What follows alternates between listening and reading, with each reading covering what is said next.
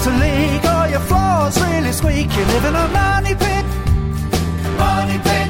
If your basement needs a pump or your place looks like a dump, you live in a money pit. Money pit. Pick up the telephone, fix up your home sweet home by calling 888 Money Pit. The Money Pit is brought to you by Quikrete, Centurion Tools, and Arrow Fastener. Now, here are Tom and Leslie. Coast to coast and floorboards to shingles, this is the Money Pit Home Improvement Show. I'm Tom Kreitler.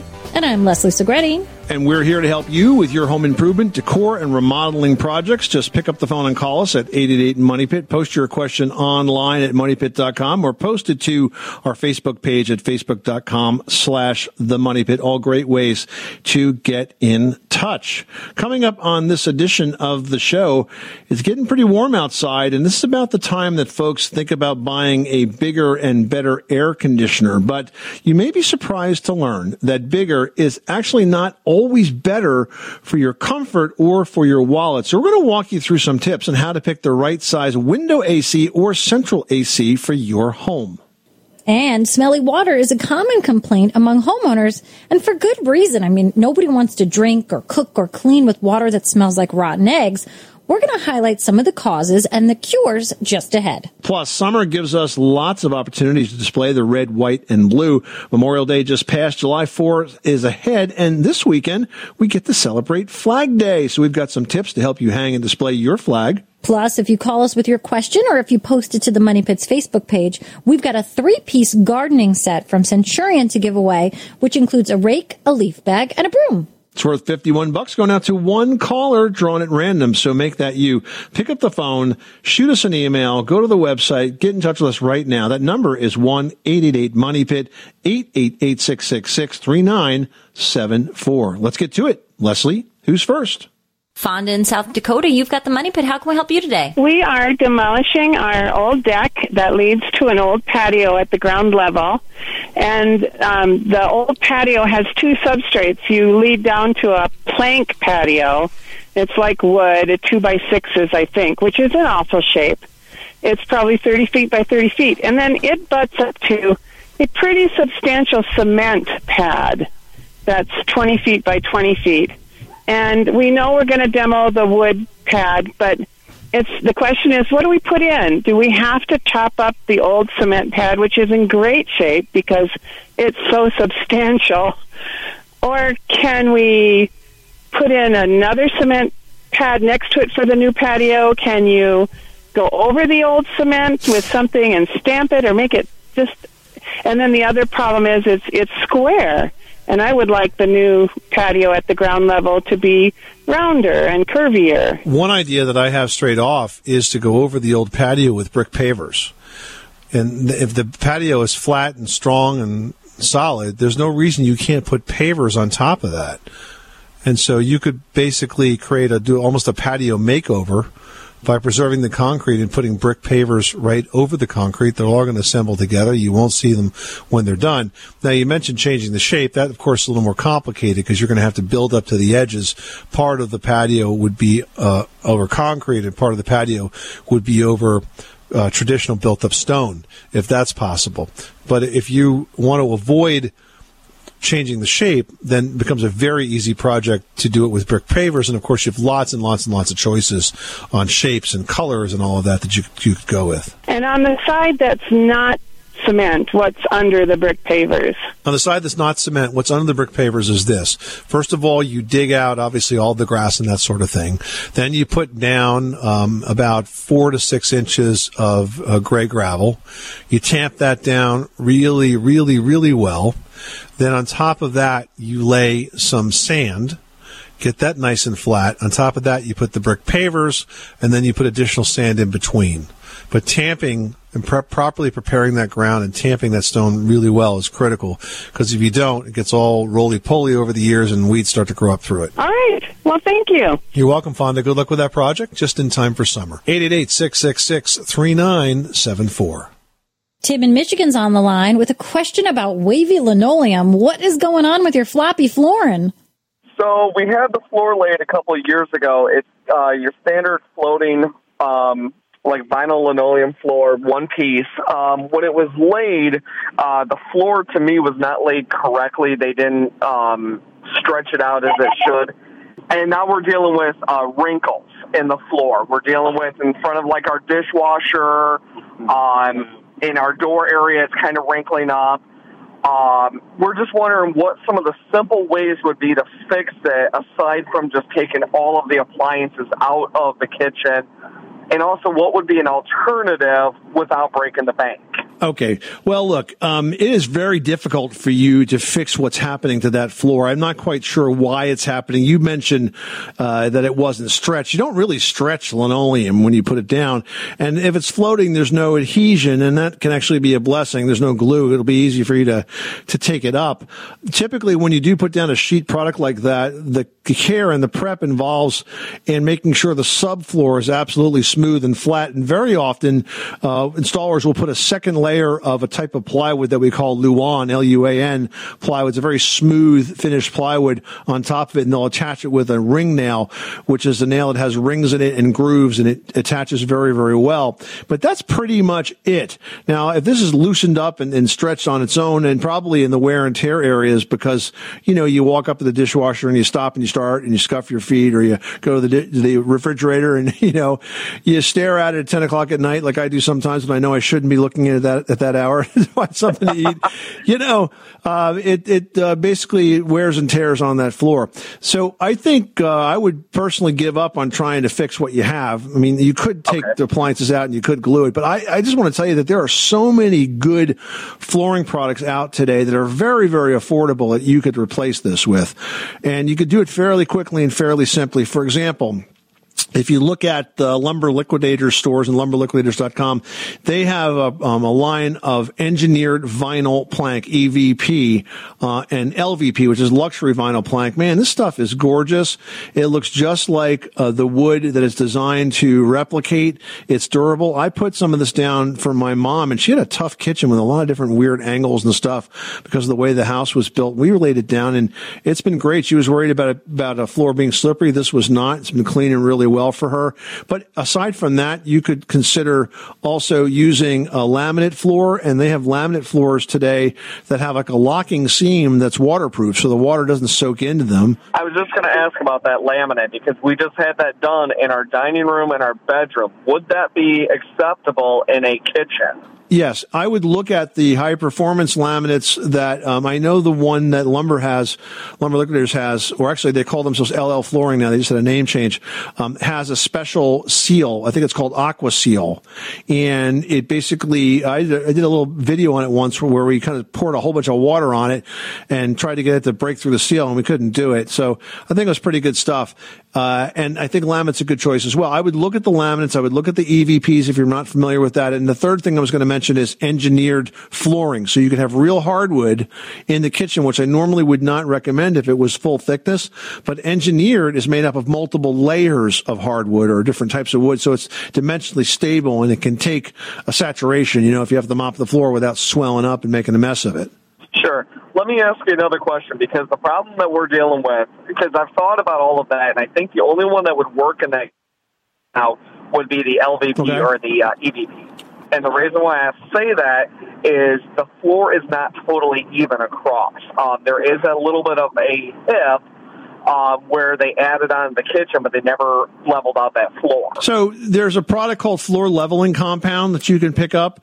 And basically the way floor leveling compound works is you find your level in this floor. Now there's different ways to do this. There's some tricks to the trade, but what I like to do is, if I'm working with a level, and let's say I shoot a level line across the wall and I'm measuring down to figure out where I'm at with that, I will set a screw head at the finished floor height that I want in a couple of different places, and that becomes a guide. And then when you pour this leveling compound in, it kind of free floats and settles out. And when you do this, if you watch those screw heads that you just put in, you'll know when you're kind of in the ballpark of being level. And stuff gets really hard, and then you can just floor right over it. So there's a way to correct that. Okay.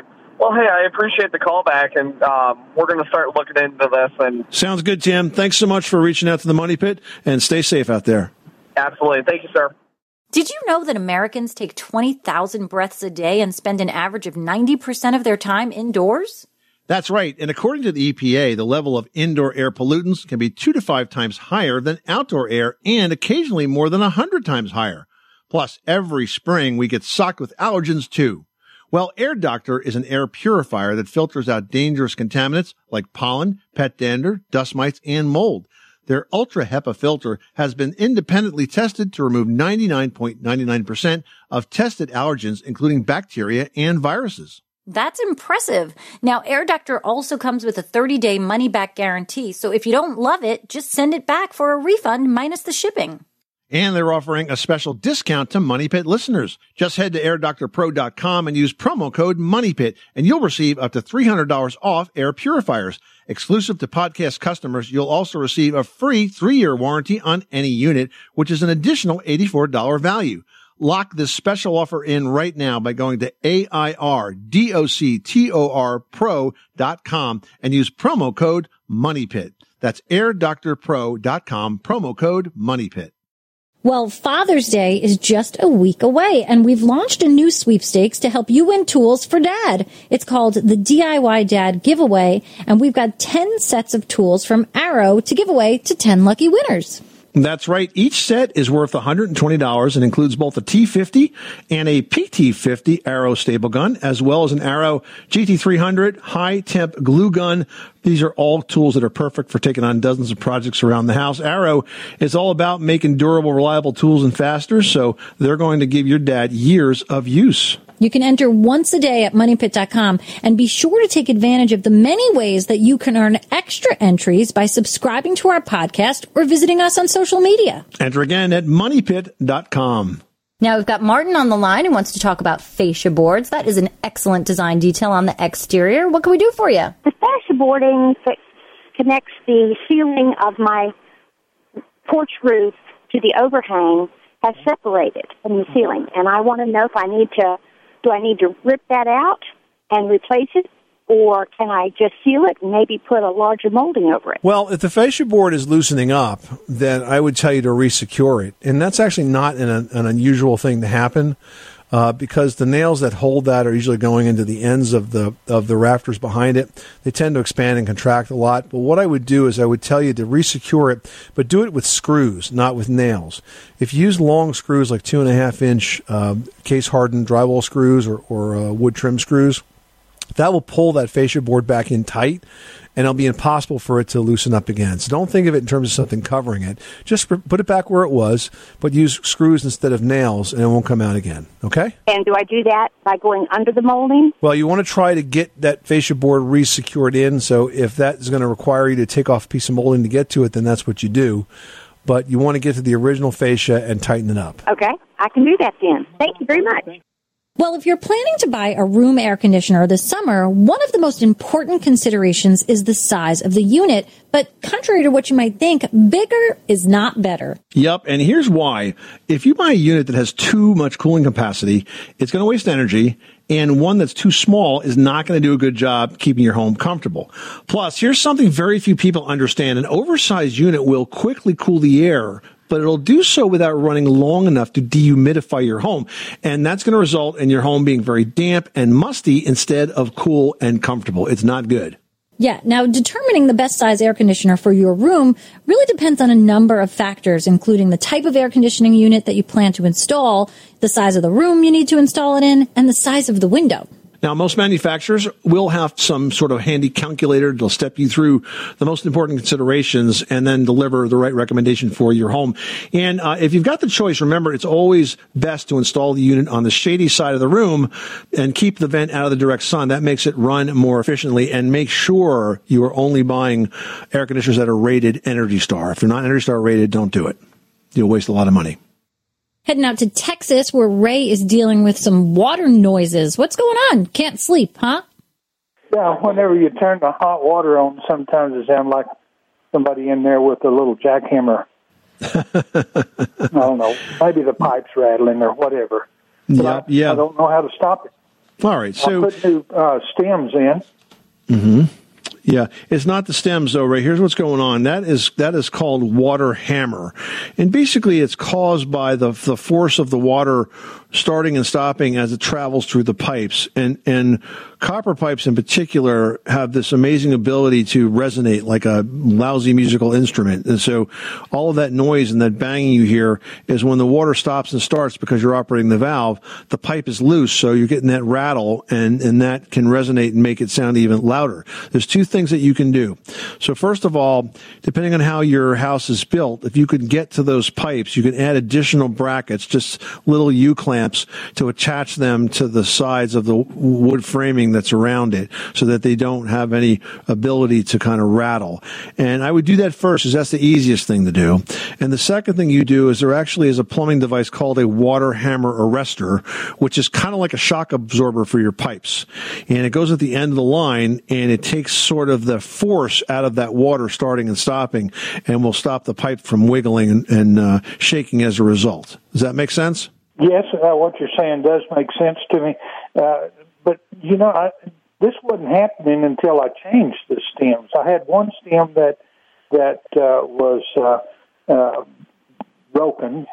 Whenever you go to turn it off, if you turned it too far, it would come back on. So that stop was broken. So I replaced that stem, and then I replaced the other stem. And then I started noticing this water hammer happening. I have some guess as to why that's happening. It's either coincidence, okay, or more likely the new stems that you put in there are operating much more efficiently than the old stems. So when you turn the water off, if you were to turn that water off very slowly, then you're not going to get that water hammer because you're kind of slowing down that force, right? So if the stem was somehow inefficient, the old one, and now you put this new one in, I don't know what kind of valves you have, but I mean, these new ceramic disc valves that are so common today, when that valve goes off, it goes off in a flash. And that could be just enough to make these pipes shake. So it may be coincidental to this, or it may be unrelated, but regardless of why it's happening, it's not being caused by the stems. It may be the result of a more efficient stem than you had before. So you've got to just secure the pipes, and that should, most likely that will do it. But if it continues to get bad and bother you, you can put in the water hammer arresters. Okay, one other question. Now, if nothing is done, is there any possible damage that's going to be as a result? It's unlikely. It's possible that you could, shake a solder joint loose or something and cause a leak, but that would be, I consider that rare. It's more of an annoyance, I think, for you than anything else. Good luck with that, Ray. Thanks so much for calling us at 1-888-MONEY-PIT. Everyone should know that drinking water is important to staying hydrated and healthy. Having safe, clean water is the last thing you want to worry about, but unfortunately, according to extensive research by the Environmental Working Group, 3 out of 4 homes in America have harmful contaminants right in its tap water. That's why we are thrilled to be working with AquaTrue. AquaTrue purifiers use a 4-stage reverse osmosis purification process, and their countertop purifiers work with no installation or plumbing. It removes 15 times more contaminants than ordinary pitcher filters and is specifically designed to combat chemicals like PFAS in your water supply. And they have water purifiers to fit every type of home, from installation-free countertop purifiers to higher capacity under-sink options. They even have a Wi-Fi connected purifier and mineral boost options. And its proprietary purification technology is independently tested by IAPMO to NSF and ANSI standards to remove over 80 of the most harmful contaminants, including chlorine, fluoride, arsenic, PFAS known as forever chemicals, nitrate, and many more. I can truly taste the difference when I compare it with my old water filter. AquaTrue saves you money also. Just one set of filters from their classic purifier makes the equivalent of 4,500 bottles of water. That's less than 3 cents a bottle. Plus, you'll save the environment from tons of plastic waste. AquaTrue comes with a 30-day money-back guarantee and even makes a great gift. And today, Money Pit listeners can receive 20% off any AquaTrue purifier. Just go to aquatrue.com. That's AQUATRU.com and enter code MONEYPIT at checkout. That's 20% off any AquaTrue water purifier when you go to aquatrue.com and use promo code MONEYPIT.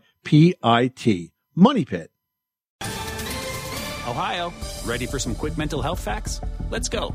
Nearly 2 million Ohioans live with a mental health condition.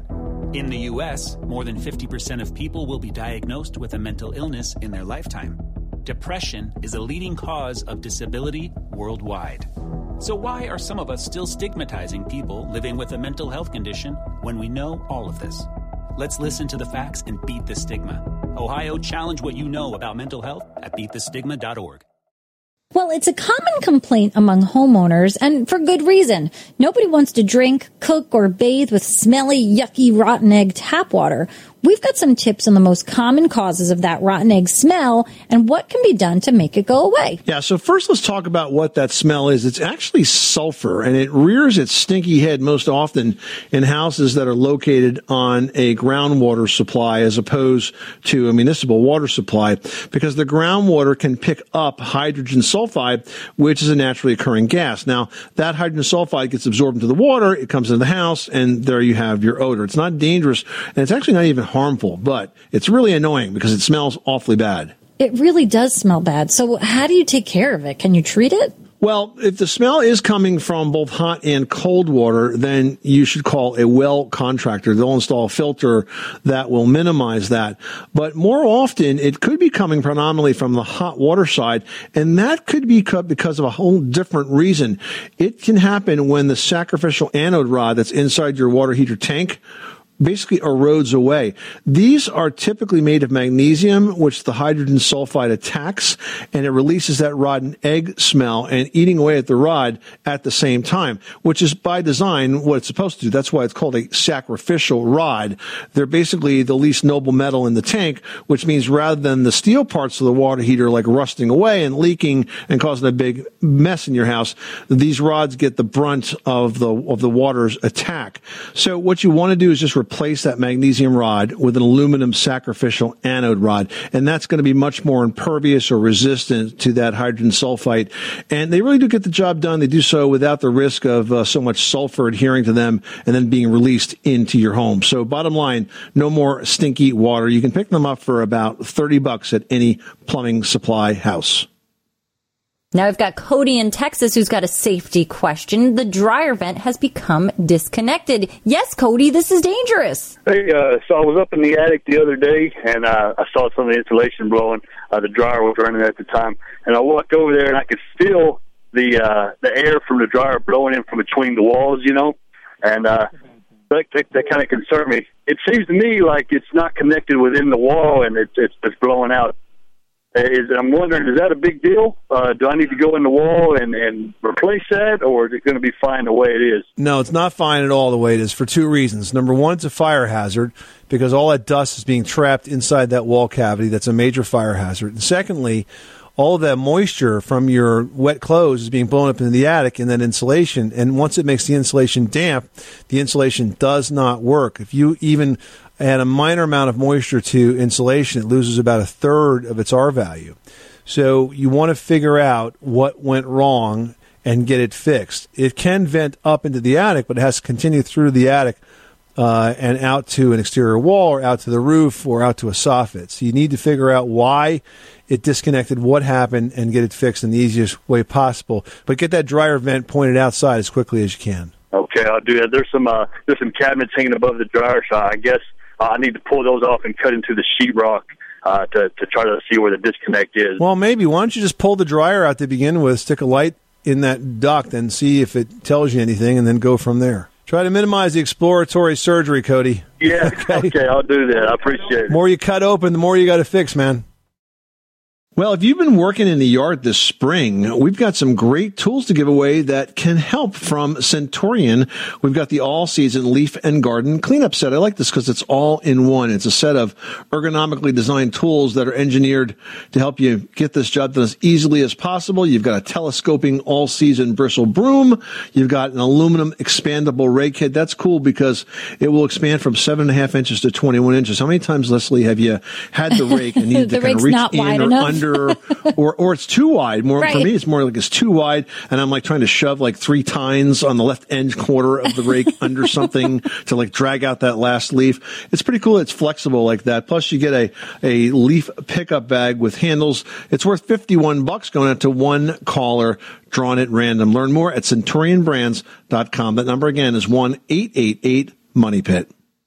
Sandy in Iowa's on the line, and she has got a problem where the stairs meets the wall. What's going on there? In my stairwell, where the sheetrock meets the floor joist, when they originally did that, they put that, you know how they use that heavy paper stuff, and then they'd mud over that? Well, that cracked, and I peeled that off, and now I'm trying to figure out how to smooth that over there between the sheetrock and the floor joist in the basement, because it's sheetrock to wood. I don't know what material to use to fill that crack so that I can paint over and it looks smooth. So what you want to do, it sounds like you pulled the old tape off, the paper tape off. Is that correct? I did. Well, that's okay, because what you want to do now is you want to go out and buy some fiberglass tape. Now, fiberglass drywall tape is perforated. It's kind of like netting. It's a little tacky. And you cut a piece off. You put it on top of that seam, and what that's going to do is bridge the gap across the seam, and then you cover that with spackle. And you want to do about 3 very, very thin coats. Don't put too much on. A little bit of spackle goes a long way. Sand in between each one, and then just build it up over those 3 coats, and that'll be fine. And because you put the tape over the fiberglass tape, it shouldn't crack again. That sounds like something I can do. I think you can, Sandy. Well, summer gives us lots of opportunities to display the red, white, and blue, and Flag Day is June 14th. And I think this year we are all celebrating what it means to be resilient Americans. And what's a better way to do that than flying our flag? Well, we've got some tips to help you pay proper respect to our flag, because there's always some confusion on how do I handle it, which way do I hang it. So let's clear all of this up. First of all, you've got to handle the flag with care. Your American flag should not touch the ground, become worn, or even soiled. Yep. Now, when you're flying the flag, it should be displayed with the blue union up, except as a distress signal in times of dire emergency. Now, another important bit of flag etiquette, never use the flag as a wrapping or any other sort of decoration. That's what the red, white, and blue bunting is for. Now, here's some other protocol that you've got to follow. When you're hoisting the flag, you want to raise it briskly, and when you're lowering it, you want to lower it ceremoniously to a recipient's waiting hands. You've got to fold the flag neatly and carefully for storage, and when you fly your flag at night, you need to make sure that there's a light on it at all times. So pick a spot that's illuminated by a porch or a street light, or consider installing sensor lights that are automatically come on and illuminate your American flag for the evening. Now, once in a while we get questions about how to mount a flag bracket to various types of siding material, whether it's brick or it's wood or it's vinyl. We've got an article on how to do just that. It's online at moneypit.com. Heading over to Louisiana, where Albert is looking to take on a green project by adding solar panels. How can we help you? Well, I'd like to put up some solar panels. All right. But my wife and I were discussing it, and she seems to think they'd do better on the roof. Now, we have a pretty good bit of property here, and I'm wanting to put it out in back of the house and that, away from the house. And she seems to think that being away from the house, they would lose some of their effectiveness.